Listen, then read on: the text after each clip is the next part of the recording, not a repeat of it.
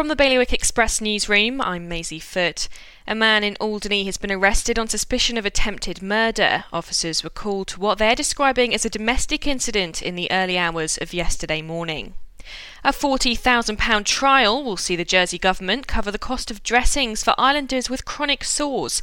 It's been launched 2 years after the tragic death of an elderly man forced to use nappies on his wounds to keep costs down.